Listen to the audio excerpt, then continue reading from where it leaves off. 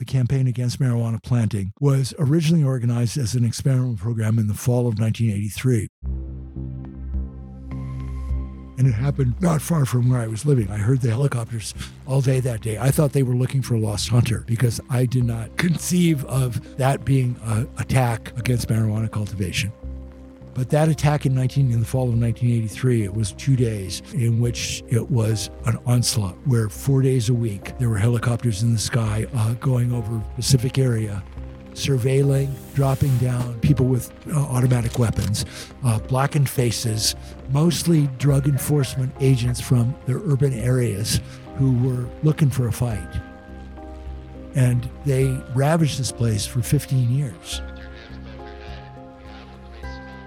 So this community did something which is novel and unique. The only thing that I can liken this to is the evolution of the Black Panthers, where a group of community people arose to defend their community.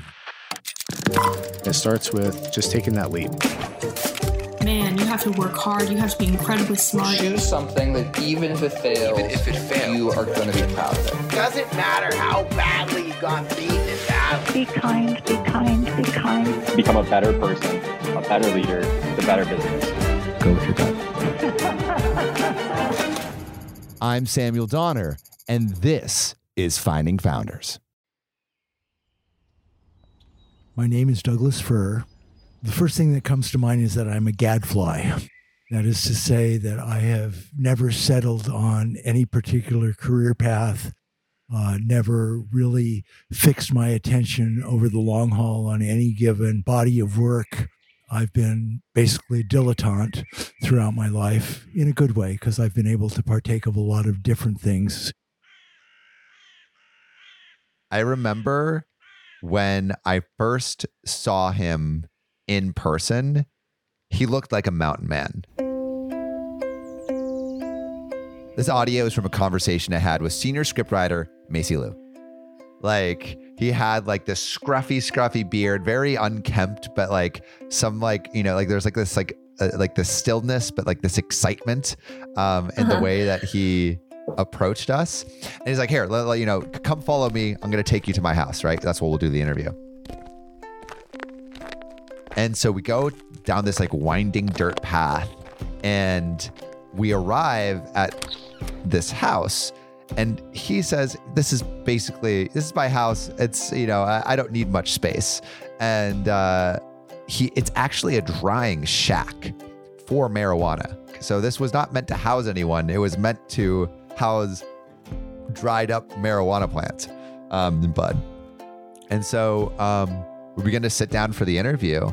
And he's excited and he's very chatty. Like he and you can hear it in the interview. Like he's just like ready to tell stories and he has like a story about everything. And I remember he was showing us around the place and there was this book that he brought out and it was this massive like 20-pound book. It was probably like, you know, 3 feet and like 500 pages thick.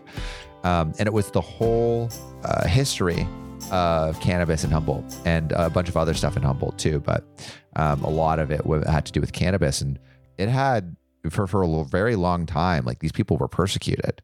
These people like were outlaws. There's a reason they lived in the middle of nowhere so they could grow weed without the government, you know, coming in and taking it and infringing on their livelihood. And that connection, you can see it. It's down to the way he dresses. Yeah, for sure. And down to the way he lives, because you say that he's living in a drying shack, right? So he's literally living in his workspace. It's not even a workspace. It's like his home and work combined into one. It symbolizes the past, you know, it symbolizes this life that he has lived and continues to live through. Growing Humboldt cannabis, it's not a business for these people. It's a lifestyle, right? And like he is living that lifestyle. When you arrived there, like, did you feel isolated or how did it? A lot of them are totally off grid and completely solar. So it's like, these are remote and they're not connected to like society as we might know it. Like the pace of life in the area that Douglas was living, like what was his pace of life like? I think it's slower. It's like an appreciation of nature and the natural beauty. I remember the first time we talked, like he's like, "Oh, I just saw a deer run by." Right. Or like, I just saw these two birds outside my window, zipping by. Like, there's a connection to nature and this like appreciation of that. And in that appreciation, it's slower. When I say like cannabis is a lifestyle, it's like it really is. It accompanies everything. Like you're watching weeds grow at the base of it, and like by nature of watching those things grow, it's like it is slower. It takes time. It takes effort. It takes focus. It takes patience. And that's built into how all these people operate. Even when living in the middle of a secluded forest, unrest lurked just around the corner. In the clip prior to my conversation with Macy, Douglas recalls a period when law enforcement officers regularly assaulted marijuana growers across Humboldt County. Despite armed helicopters ravaging the land and the dropping commune membership, Douglas did the seemingly impossible. He united his community and successfully confronted authority, protecting both the land and his commune. This is just one example of Douglas's defiant spirit at work. Just like the evergreen conifer he's named after, Douglas demonstrates tenacity and strength in all seasons of life. From learning to single-handedly build a house, to surviving off barely $1,000 a year, to smuggling new varieties of weed from the Middle East, Douglas fought and prevailed against the system time and time again. But where does this fiery rebellion come from? When did that first interest in weed culture take root?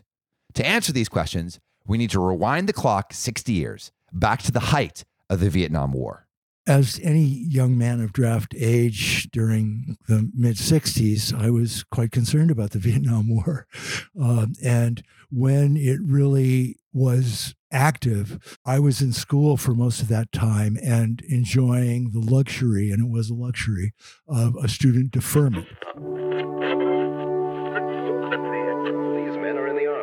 Some are draftees, some regulars, and some are going back to Vietnam for the second or third time. Their mood was wistful, reflective, as they talked with us about the war they were heading for and the country they were leaving behind. I had dropped out of University of California, Berkeley for a semester in 1965, which was the year that Johnson upped the war and increased the troop commitment. And I had intended to stay out of school and travel in Europe. I had a ticket. I no longer had the protection. So the war forced me back into school. I actually graduated in 1967. I got drafted 2 days after I finished college. I didn't particularly fancy leaving my folks and girl, but what about you? Can't do much about it. Either go over there or go to jail. You for the war? No, against it. What were your thoughts on the war? I was against the war. From the get-go, it seemed to me to be not only misguided, but illegal involvement in what was essentially a civil war that we had no business participating in.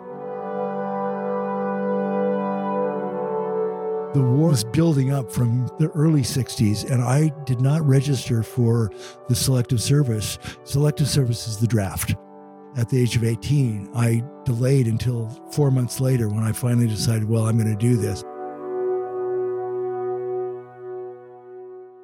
If you could convince your local draft board that what you were doing was in the national interest, then you could get a deferment. But it also built into that whole system was racism, classism, etc., because the people who had the advantages of being able to go to school got student deferments. It was a reward to wealth and privilege, and it was not an equitable system at all.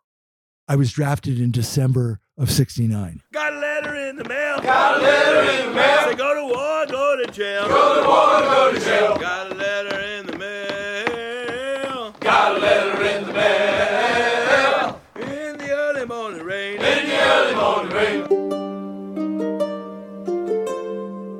You get a notice in the mail that says you are to report for induction at the Oakland Induction Center at this particular time and place, and that's it. What was your response to reading that? It wasn't a surprise when I got the draft notice, and I was prepared to refuse induction. I was a draft counselor at the time, counseling other young men as to what their options were in facing the draft. I knew selective service law better than my draft board did by that time. And I need to point out that at that point in early 1970, there was a huge movement called draft resistance, and it was working. Draft resistance was saying no in one way or another.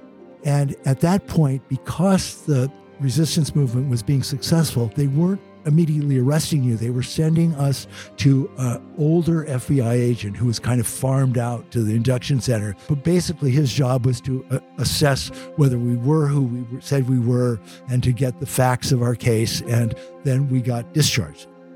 Because I knew what my history with selective service was, I knew where I had lodged appeals, where my draft board had made procedural errors, because as I said, I was very, very familiar with selective service law, that I was able to feel fairly well assured that I was not going to suffer any serious consequences because they were going to go after people who had clearer through lines that they could prosecute.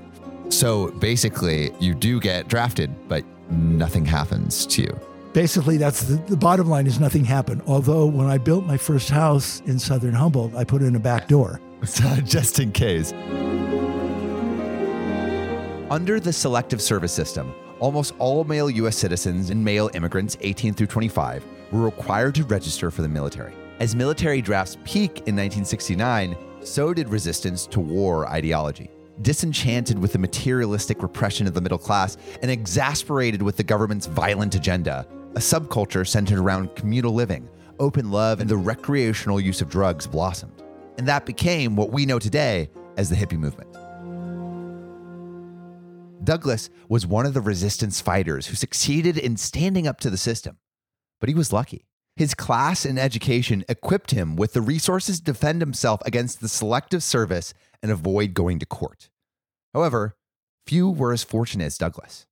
In 1966, the U.S. had 400,000 troops stationed in Vietnam.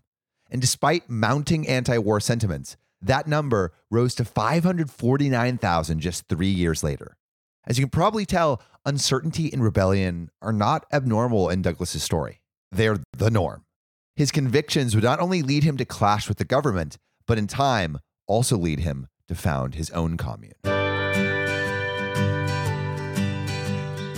I moved to Southern Humboldt in the spring of 1970. Myself and most of the people who moved to Southern Humboldt in those early years had no intention of growing.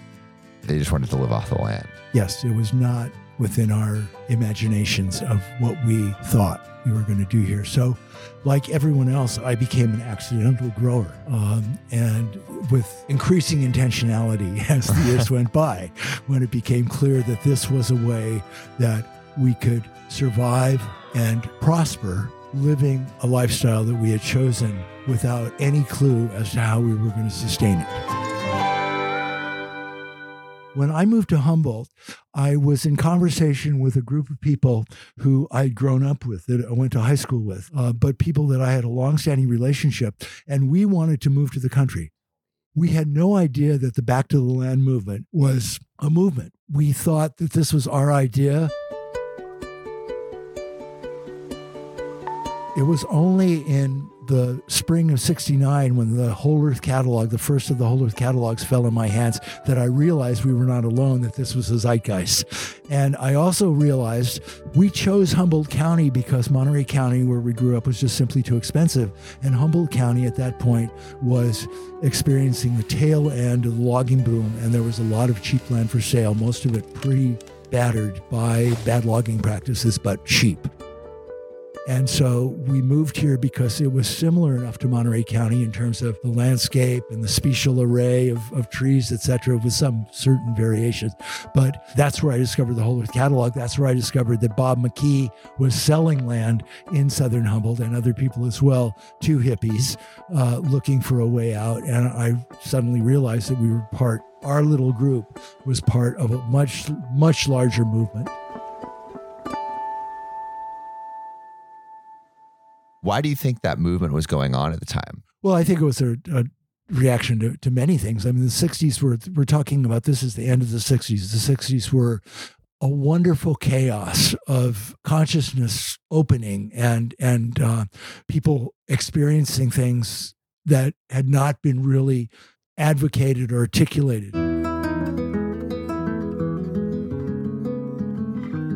Feminism, the civil rights movement, obviously, the anti-war movement, and different kinds of social configurations, experimentations going on. One of the things that, for me personally, was by 1970, the war had been going on for 7 years. I had done a lot to try to throw my body in the way of it, but had been unsuccessful. And being young at the time, I think I was 22 or 23, I was frustrated and impatient. And what I saw as my choices were picking up a gun and going underground and becoming a revolutionary, or dropping out of politics altogether. And I chose the latter. Leading to establishing yourself here, how do you start to form community in a commune in this area? I got invited by one of the people who had been invited by someone else to come up and share a piece of land, and I took the opportunity.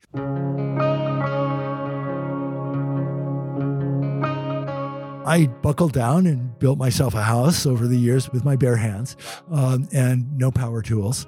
So you're trying to live off the land. You're kind of doing it successfully if you're building these houses with your old bare hands. But are you having to think about, how do I make money? How do you approach building or sustaining that lifestyle? The answer is complex. First of all, I had savings of under $1,000, and I was of the opinion, or of the conviction, that would get me to self-sufficiency. And I was a food stamp hippie, as a lot of people were. And a lot of families, those initial years, were on welfare, on AFDC, aid to families with dependent children. I mean, I joke about living on air because I would say that my income in those first 2 years was under a couple $1,000s a year, and food stamps. And so food stamps allowed me to eat, and building materials were salvageable from many sources. And the first house I built cost $100, and the $100 was in cement for the foundation blocks and piers, and roofing, basically, and maybe nails.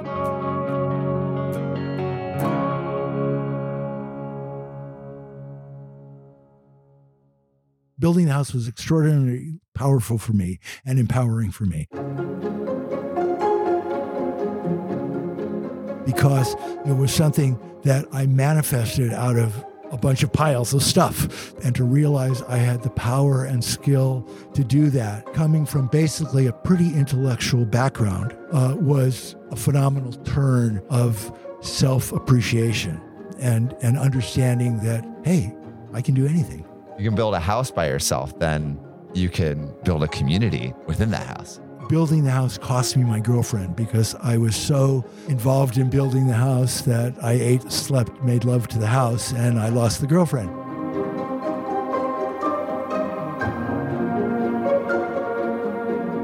There's a parallel between building a house from scraps and living a nonconformist lifestyle in a backwoods country. In both, you're taking pieces of what you know and assembling the life you want. In creating a house, maybe you're using a pile of junk, broken boards, scavenged roof tiles, all materials you're familiar with, but you assemble it in a totally novel way. In a nonconformist lifestyle, you're mashing together people, spiritual modalities, lifestyles that you may have heard of, but haven't experienced in this unique combination. The nonconformist sees what they like and decides, I want all of it. Both cases highlight Douglas's attraction towards the unconventional and his flair for approaching the radically different with an open mind. Living off the land revealed new strengths about himself. Douglas was finally ready to create his own Eden, right here in Humboldt County.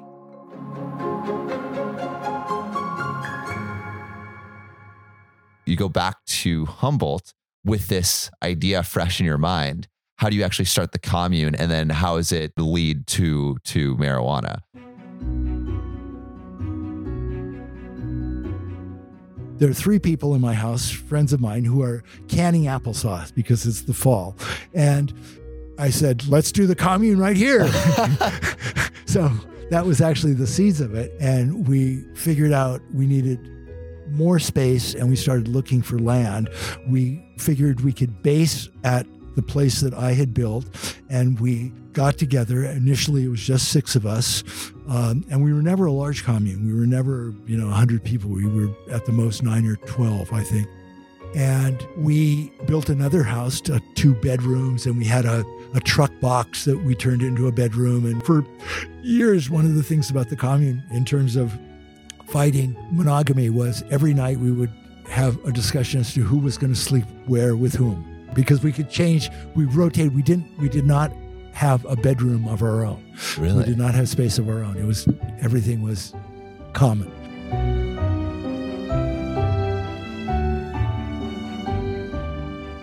You have the how people are supposed to sleep every night. You're kind of figuring it out, but you still might need an economy. Yes, an economy. Right. So how do you create that economy? So in the beginning, those of us who had skills, and the skills were various, would actually leave the commune and go to Berkeley, where we had a associated commune, or go to elsewhere. And like I would go down, and I spent 4 months building a house in Marin as a carpenter. Even though my pay, because I was a carpenter, was higher than other people could get, other people did what they did. They sent their money back to the commune, and we distributed. And that's what sustained us for the first 3 years. It was not ideal, but at that point we didn't have a concept as to what the ideal solution was. So how did you become introduced to the concept of growing? Well, the concept was we were hippies and we smoked pot, and we were growing our own lettuce, of course, and tomatoes. So lettuce, you can grow lettuce and tomatoes. How much harder is pot? It turned out that pot was fairly easy to grow. And one of the things that we were, when it became commercial, that we were fighting against was the fact that homegrown had a terrible reputation. It was mostly considered bunk. It's interesting because several people have experienced this I've talked to, and that is that the whole concept of selling marijuana was a difficult one. Marijuana was a sacred herb. You gave it away. You shared it with people freely. How can we sell this thing? And so, but it turns out that I think probably we were offered money for it rather than asked money for it.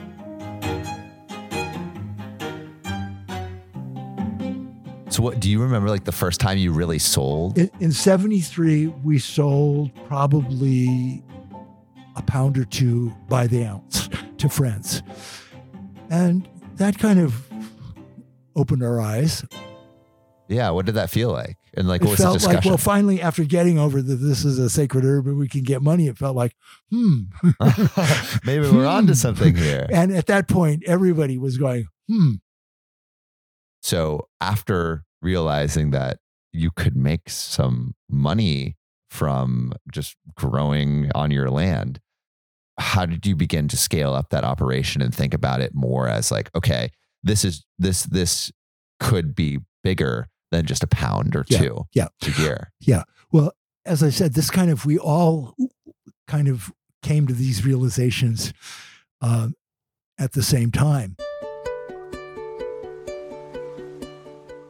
And I guess part of what I need to fill in here is that the group that got together on the piece of land that I originally had was looking for land, and we looked all over Northern California. We ended up buying a piece of land within sight of where we were across the canyon. So we were on this piece of land, and we had sold our first lids to friends and realized that we were going to do more, and started to scope out places to do it, because you couldn't just do this it. This was illegal. Yep, absolutely illegal. But the fact of the matter was we were isolated. When we started out, when our first commercial crop was either 73 or 74, I can't remember which, commercial in the sense that we grew it to sell it rather than grew it to give it away and maybe get some money for it. And at that point, Sinsemilla had not yet been discovered. And so this was seeded pot, and we were getting $300 a pound for it. But $300 a pound That was incredible. That was big money for us. And there was no personal money that came out of that. That all went to, we paid off the land, or we made a big chunk. We didn't pay it off that year. Then the next year, I can't give you a pound figure, but in 1975, what happened was we grew a small garden of 4 plants. They all turned out to be female, and there were no males around, and they didn't pollinate, and they kept growing, and they kept growing and growing, and we kept wondering when it was time to harvest us. And a friend of ours came by and said, you've got something called Sinsemilla there. And if you harvest it, I'll show you how to prepare it, and I'll give you $800 a pound for it. And I said to myself, I want to be able to tell my grandchildren that I sold a pound of vegetative matter for $800. Okay, imagine living off just a couple $1,000s a year. And then all of a sudden, someone comes up to you and offers you $800 for a single pound of weed.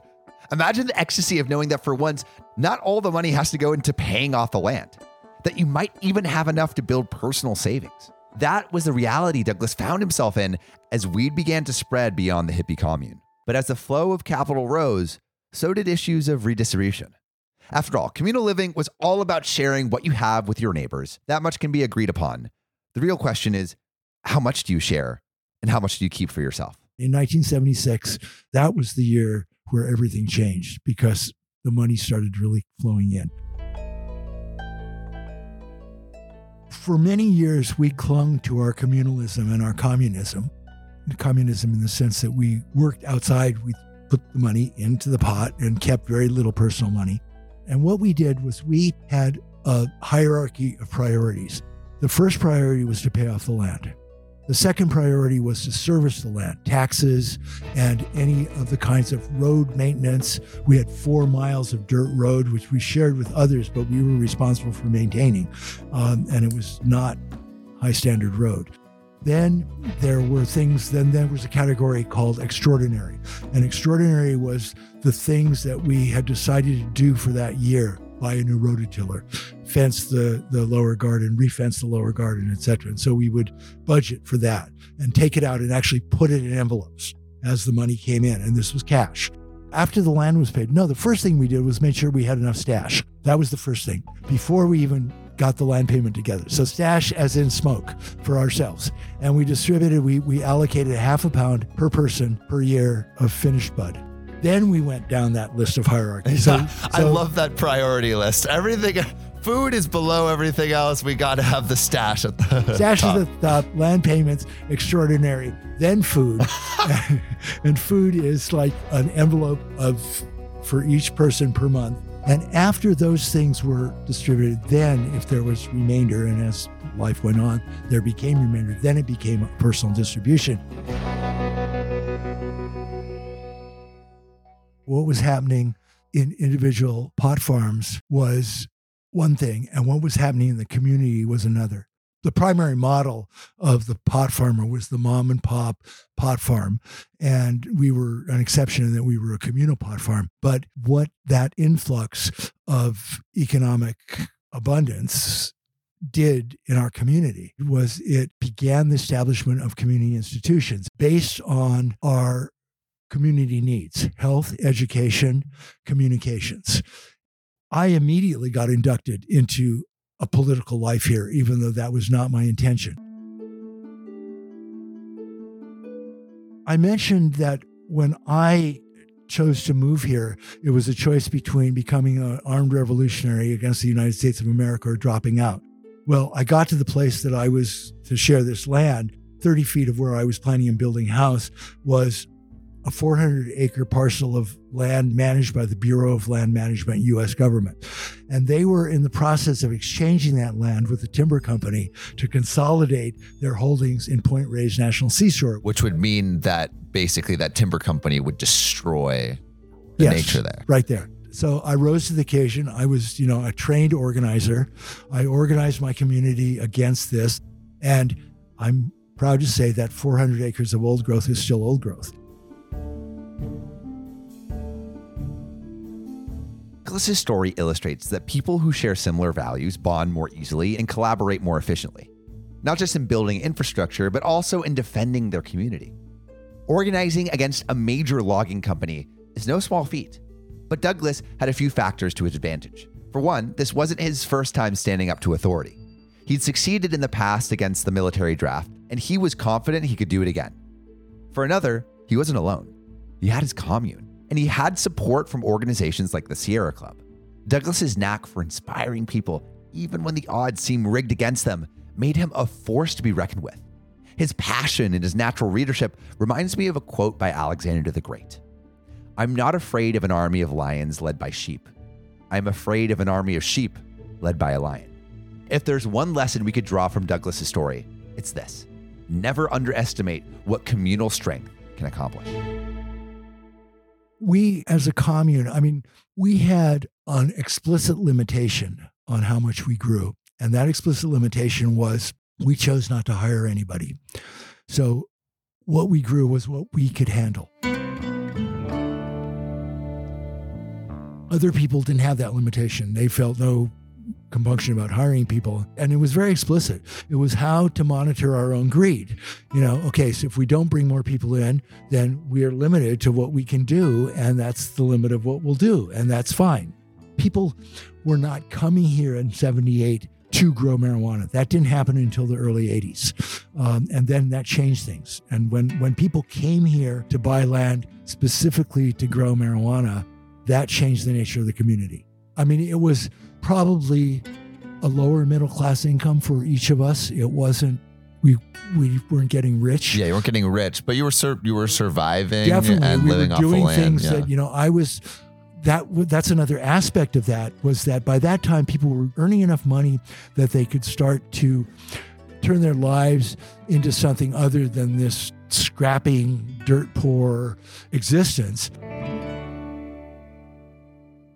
So if you were evolving slowly but comfortably into making more money, you weren't necessarily trying to outsource anything. You were trying to keep it, the operation manageable. What was the purpose of the trip to Asia and finding seed there? It was reputed that these Asian plants were stronger than the sativa that we were growing. I smoked my first indica when I was hitchhiking out to the Yoloboli Mountains to backpack for a week. And a guy picked me up, and it was dead August, and it was 100 and some degrees, and he wasn't wearing a shirt. Every time he turned this way, I could see the marijuana leaf tattooed under his arm. And I, at one point, said, "You smoke that stuff that's tattooed under your arm?" And he said, reached under the seat of his car, and he pulled out a baggie, and he opened it up, and the cab filled with a smell that I had never smelled before. It smelled like skunk. I smoke it, and I'm immediately couch locked, because it's like stronger than anything I've ever had. "What's this?" And he says, "A friend of mine just brought these seeds in from Afghanistan." And I said, And so I went off and backpacked into the Yolobolis for a week and came out and kind of couldn't get that out of my mind. So that fall, a friend of mine came to me because he knew I was a traveler, and he said, "I want to go to Afghanistan and get some of those seeds because I've got to make some money." And I said, "You're crazy. How are you going to go and get product which they don't even advertise anywhere? Yeah. They're hash sellers. How are you going to figure that out?" He said, "Well, I want you to help me." And I said, "Go away." But I couldn't get it out of my mind. And he came back about a week later and he said, "Well," and I said, "I think I'm going to Asia." And he said, "What, you dirty double crosser?" He said, "Well, with you." We went up and down and in and out, spent hours talking about how we were going to do this. I booked tickets to Kabul, and we realized we were out of our league. And so we went to an attorney friend of ours who did a lot of marijuana defense. And we told him our problem. And he said, "Oh, I know just the person to introduce you to." So he introduced us to one of his clients who had dealt hash out of that region. And the guy said, "Well, here's the deal. If you pay my and my wife's expenses, because she's never gone on one of these trips with me, I will take you there."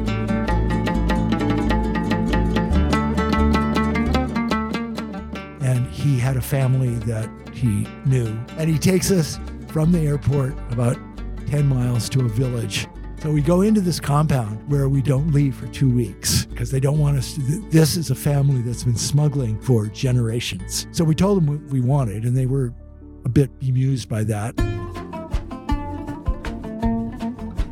But they decided, it was worth doing. And so they sent the runner out, and it took about 10 days for him to score.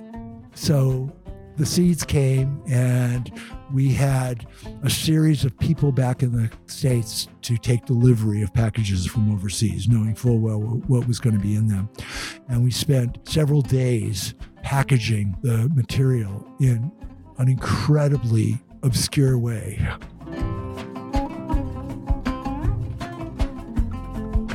The reason that he took us into town was we needed to buy various Afghani artifacts to take apart, and each seed was individually sewn into a baffle, and then they were put back in the material so that they were cushioned so that you couldn't feel them. I mean, we had almost 1 kilo of seeds.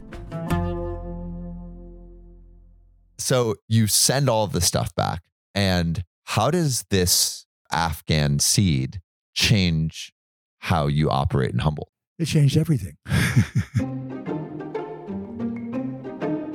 There were basically 5 different kinds of seed that came back, and we were really, really anxious to see what turned out. We were looking for early varieties that were harvestable in September and early October rather than October and November.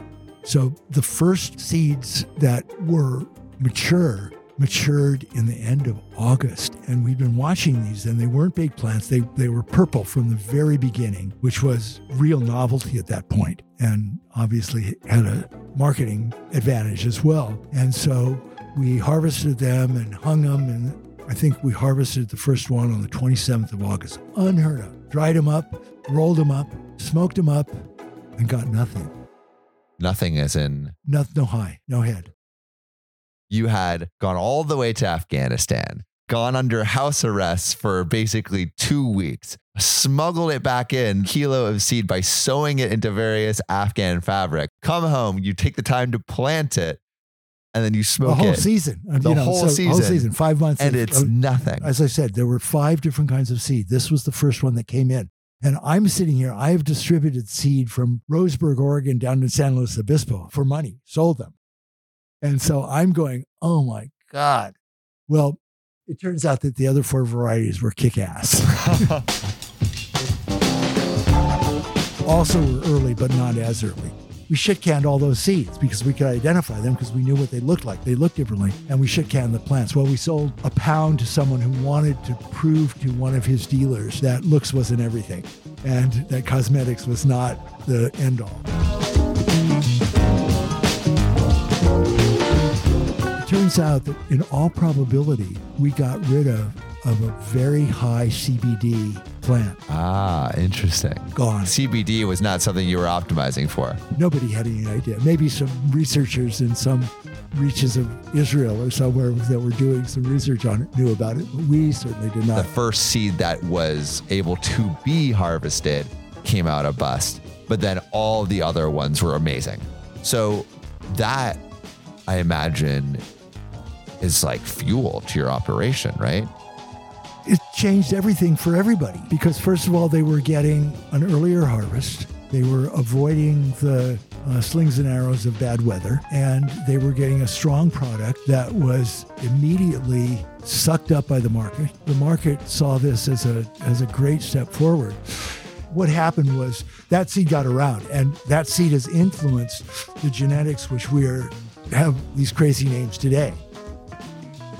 It's wild to think that the forefathers of some of the most popular strains of marijuana today, with names like Gandalf OG or Slap and Tickle, made their way to America through the Postal Service. As exhilarating as sneaking away to a faraway land and smuggling thousands of seed back to the U.S. sounded, ultimately, it was just a response to the forces of supply and demand. The demand arose from consumers who wanted a stronger hit, and the supply came from growers like Douglas who voyaged across the world to find exotic new strains. This market shift reflected a slow but steadily growing acceptance of marijuana from the 60s to the 70s. In 1969, only 4% of Americans claimed to have tried marijuana. By 1972, only 3 years later, that figure had climbed to 12%. Booms in the market like this are always followed by both positive and negative consequences. Positive in that it increased growers' access to financial resources, sustaining communes and small farms like Douglas's, but negative in that it drew government scrutiny. As public concern over the addictive nature of weed skyrocketed, the war on drugs was officially declared. The thing that happened was that people started attracting more attention of law enforcement, and some people invited it in a way because they were being too bold in terms of where they were growing and how they were growing, and they weren't. Do you remember having any conversations with people in your community about like, hey man, you're like well, attract some that attention happened here. a lot in a lot of different communities, and it actually caused significant rifts in communities.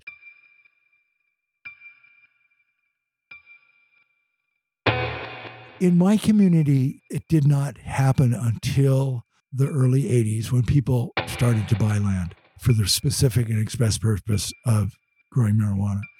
And those people who came in had no connection with the community. They had no restraints, and they were not easily influenced. The campaign against marijuana planting was originally organized as an experimental program in the fall of 1983, and it happened not far from where I was living. I heard the helicopters all day that day. I thought they were looking for a lost hunter because I did not conceive of that being attack against marijuana cultivation. But that attack in the fall of 1983, it was 2 days, yielded to 1984, in which it was an onslaught, where 4 days a week, there were helicopters in the sky, often 2 at a time, going over a Pacific area, surveilling with armed people and sometimes the helicopter bays had machine guns in them, but people with armed automatic weapons, blackened faces, mostly drug enforcement agents from the urban areas who were looking for a fight. And they ravaged this place for 15 years, every summer for 4 months, 4 days a month.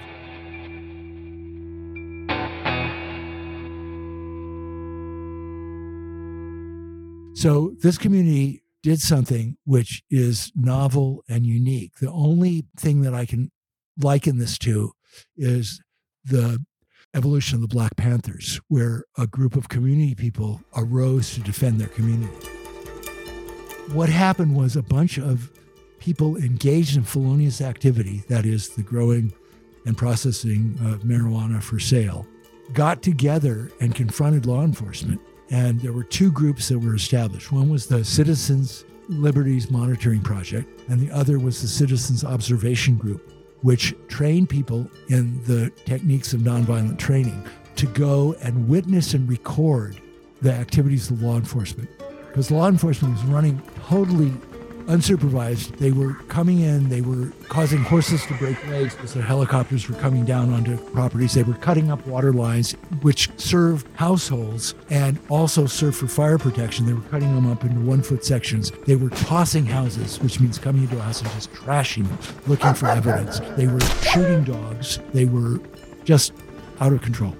And so the Citizens Observation Group went out with video cameras and observed them, and took reports from people who had been subjected to these behaviors and filed a lawsuit against the federal government and the State Department of Justice, which was successful.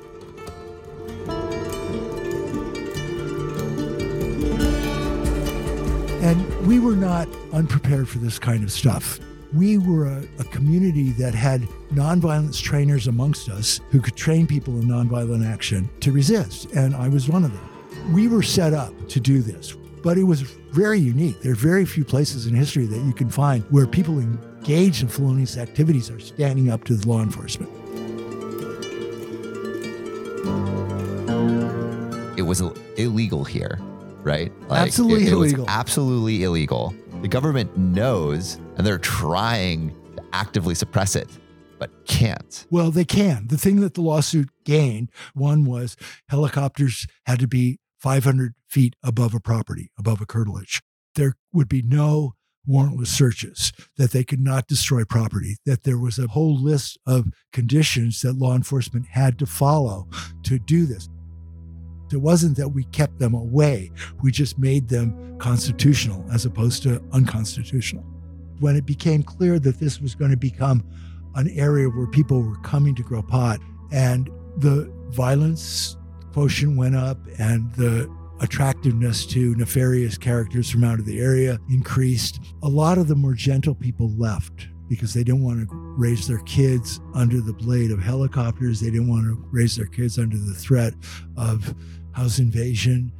They wanted a normal lifestyle. So they sold their land often to people who were here for the specific purpose. The war on drugs during the Reagan era hit Humboldt hard. What Douglas describes here was actually a series of drug raids in 1990 known as Operation Green Sweep. You're watching News Channel 3, the spirit of the North Coast. A large-scale marijuana growing operation is uprooted in Humboldt County. Good evening, I'm Christian Langsing. And I'm Preston Phillips. The Humboldt County Sheriff's Office seized what it's calling the largest marijuana bust in Humboldt County history. On Monday, over 100,000 marijuana plants worth close to $500 million were eradicated from Green Diamond Timber Company property and United States Forest Service property. According to the Sheriff's Office, it was an elaborate setup that took days to eradicate. The military operation was carried out by 200 U.S. Army soldiers, National Guardsmen, and federal agents to eradicate marijuana growing in the region. Beyond their aggressive tactics, the government neglected the rights of Humboldt citizens by searching without warrants and seizing property without evidence. These violations of the Fourth Amendment shocked Douglas and his community into action. How could the government use military force against its own citizens without any consequences? As with his resistance to the military draft, Douglas's rebellious spirit eventually paid off. Through organized measures of anti-violent protest, the operation was halted by August 5th, after only 1 week. Still, the hum of helicopter blades and disruptive raids remained in Humboldt's memory. Growers moved away with their families. And soon, Douglas found himself alone on the commune once again.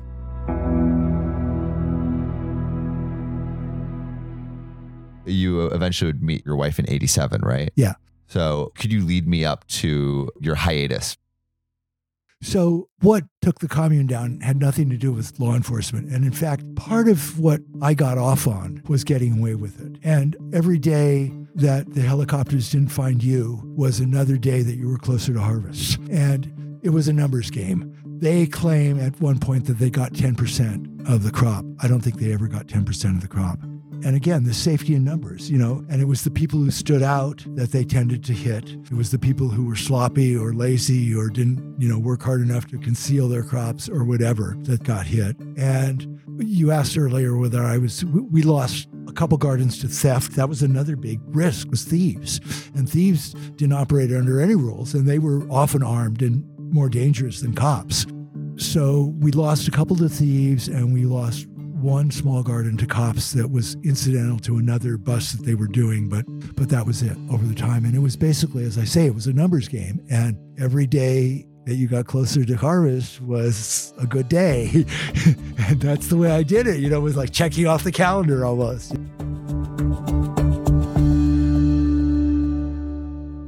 So what was making you want to maybe take a break from this? I didn't think this was going to be an enduring economic activity. I mean, you had the feds coming in from all sides, the DEA coming in from all sides. Well, that actually, I took a break before camp started. I saw it as a more limited future than it actually was for most people. And then what became of the commune was not the pressure of enforcement, but the fact that we lived 23 miles from town, 4 miles of dirt road. People were looking for other alternative ways they were starting to dabble in becoming professionals of various sorts or something else. Either school, jobs, or love took them off of the land. And finally I was the last person standing. And that's when I went off with the person who became my wife and left the commune and left it to caretakers for a while.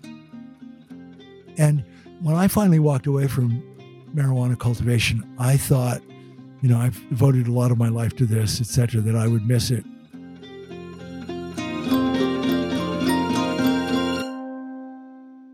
Not at all. I still smoke pot regularly, daily. I usually grow a plant or two to serve my own needs. And my friends are very generous and love to share their best. So I have no problem with acquiring it. It is really an amazing thing to do. It's a plant like no other plant. You start with a little seed and you end up in one season with a plant that can be 15 feet tall, festooned with these gigantic buds full of psychoactive material. And it's like glistening, it's like sun behind it. It's this remarkable relationship with another living organism. Talk to any grower and their relationship with the plant is really significant in their lives.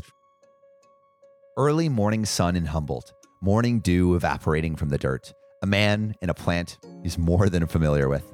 One of the most remarkable things about Douglas's story is the tender relationship he shares with weed. To him, the plant isn't just a commodity or a chemical high. It's something more. Weed symbolizes his journey as an anti-conformist, someone who thrives on the fringe of society and is proud of it. In his youth, the plant represented rebellion against the cookie-cutter middle-class values of his parents and grandparents. It opened the gate to an alternative lifestyle, one of experimentation and liberation from traditionalist restraints. Later, it stood for the community he'd nurtured and literally built with his own two hands. The cultivation of weed also reflected the intimate relationship he shared with nature. Perhaps this is why, despite years of scraping to get by and skirmishes with law enforcement, Douglas found himself returning to the growing field. The back at it part was very artisanal. Myself and my wife grew very small amounts compared to other people at that time. You need to recall that in 1996, Proposition 215 passed.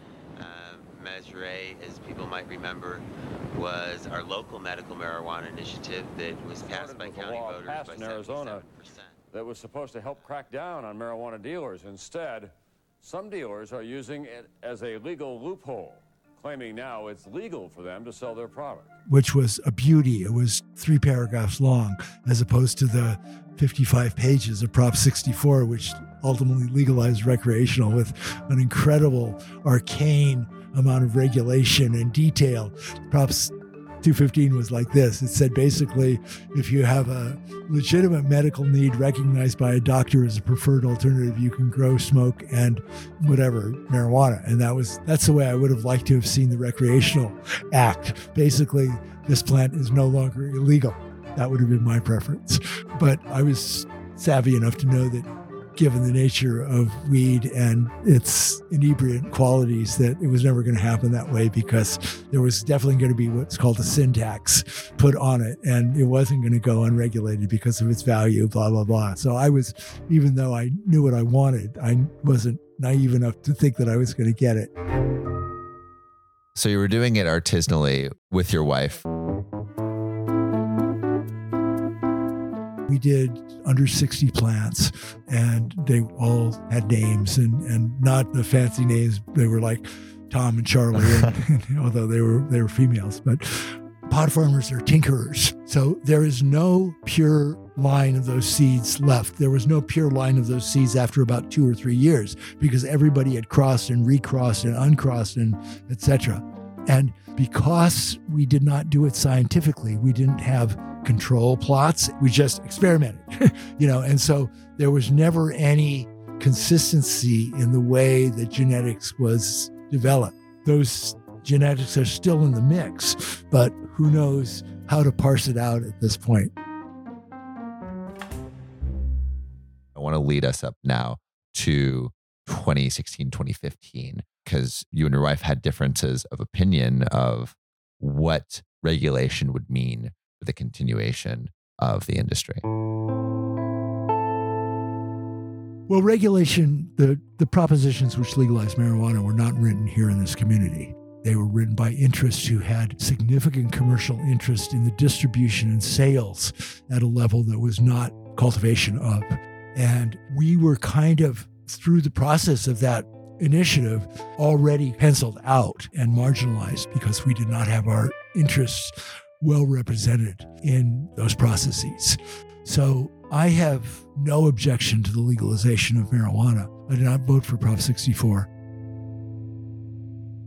I didn't vote. I didn't vote no either because I couldn't vote against legalization of marijuana, but I could not vote for this incredibly complex and overburdensome structure that they were putting in place.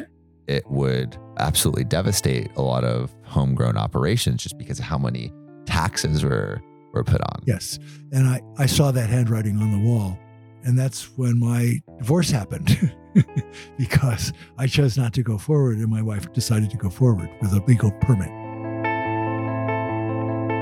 I, who had been involved in something called HUMMAP, the Humboldt Marijuana Advocacy Project, and I had been following the politics and the course of this legislation, knew that it was going to be a nightmare of regulation. I chose not to participate. And by that time, I was 70 years old and ready to retire anyway. And so I did not want to go forward. And she did. And so we separated as a consequence. Other things too, but that was the catalyst. You would think that Douglas Fir, a commune founder who introduced some of the strongest marijuana strains to California, would be the first to cast his vote for a law that legalized weed. But that wasn't the case. As attractive as Prop 64 appeared on the surface, the numerous strings attached to the fine print discouraged small growers like Douglas. Unlike Prop 215, which stressed the right to grow weed for medical reasons, Prop 64 commercialized the weed industry and funneled huge chunks of profit into the government's hands. Years of navigating the weed market told Douglas that regulation would dramatically change grows in California. Where once the plant was treated with almost sacred reverence, now it was subsumed into a capitalist system that valued scale and profits over culture. Once just the mere thought of selling weed had felt irreverent. Now all that the growers seemed to care about was just how much cash they could earn per pound. As the effects of the new policy solidified, a thought itched in the back of Douglas's mind. What would become of Humboldt County? I predicted, and this is just, me being on my high horse, that both the fact that this is not agricultural land and the fact that the county was not making it easy was going to drive marijuana out of Humboldt County. And I am not so sure that I'm wrong about that. There may be a residual boutique, a few handfuls of growers, but I don't think it's going to retain it. During July and August, when you see the number of water trucks coursing the road that we were just on, you wonder, this is not competitive. If you've got to pay to haul water and someone in the Central Valley or San Diego or Santa Barbara County can use irrigation water on flat soil with good arability, and you don't have to buy soil. I've got a little sticker on one of my file cabinets there that says real farmers don't buy dirt. And, farmers around here buy dirt. It's not even soil. It's materials. It's a collection of materials. But I do think that there is a path for what has happened with organic agriculture. So you have companies like Monsanto that are doing agriculture at scale, right? But then you still have your mom and pop tomato farmers, and people will pay top dollar because there is a desire to be connected to the farmer, to the land, and move away from these full-scale operations. I could be wrong, but I do see a future for Humboldt in that. Well, I hope you're right. I would say that there will always be people who look for that, whether there are enough of them to sustain industry in Humboldt County and other places who are doing the same thing, because Humboldt isn't the only place that is doing it in that kind of spirit and practice. The other thing that's working against Humboldt County is the county itself and the regulations and the moving target and the shifting sands of that. Humboldt County has not been an easy county to deal with as a grower in this brave new world. It isn't only the market forces that are affecting the shift, it's the bureaucratic forces that are affecting the shift. And this county historically has seen booms and busts based on the fact that we're a resource area. Gold, timber, weed, they're land-based, and we've seen the downsides and the upsides of all of them. So I hope this can stabilize. I'm personally glad that I'm not in the running anymore, and it's not my issue in that sense, but I'm looking at it still, and I still have questions about it. Again, getting back to community, that most of the community institutions that we've created, the radio station, the health center, the community centers, the schools, the volunteer fire departments, the environmental organizations are still up and running, benefiting from the largesse and generosity of those marijuana growers who are still trying to hang in there. Like the community that they built is now turning against them. And then you've got people like Anne Delane, who is a second generation and, has her family's hopes invested in this process. And, I'm hopeful for them.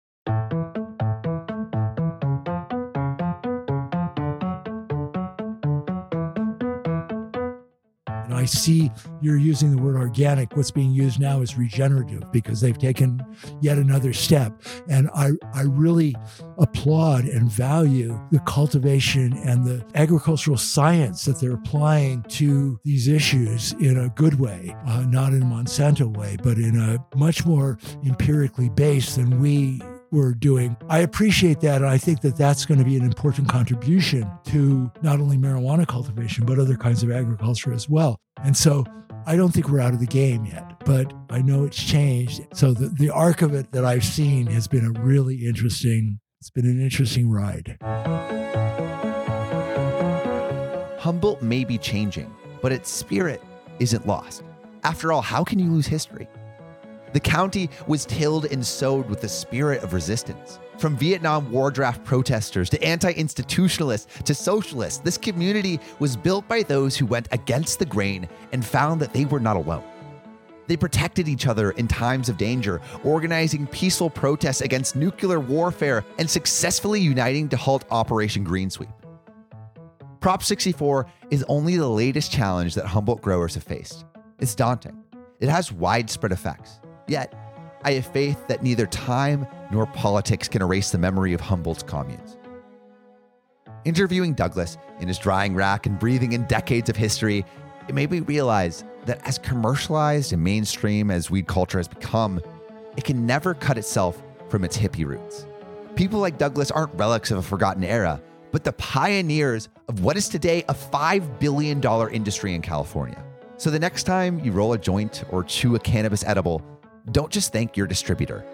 Thank the nonconformists of the 60s and 70s. Thank Douglas.